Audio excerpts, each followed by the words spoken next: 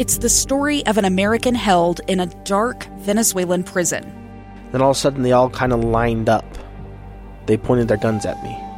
And this is the point where I thought, I'm going to die today. I'm Becky Bruce. I spent a year working on Hope in Darkness, which now has more than 2 million downloads. Find it on kslpodcast.com or wherever you listen to podcasts.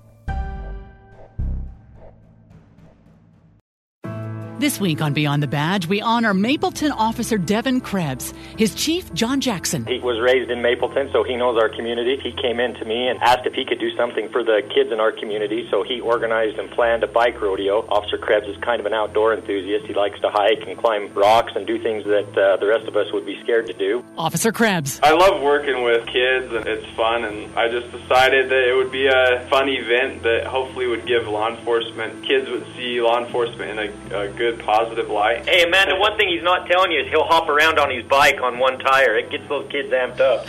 Officer Krebs was so gracious. I just appreciate you taking time and putting a positive look on law enforcement, and I think that's needed at this time, and that, if you get pulled over or stopped, realize that they're out there trying to help. Like Chief Jackson said about Officer Krebs. We're just dang lucky to have him here in Mapleton. I hope he stays here forever. We honor Mapleton Officer Devon Krebs thanks to the generosity of the Larry H. and Gail Miller Family Foundation.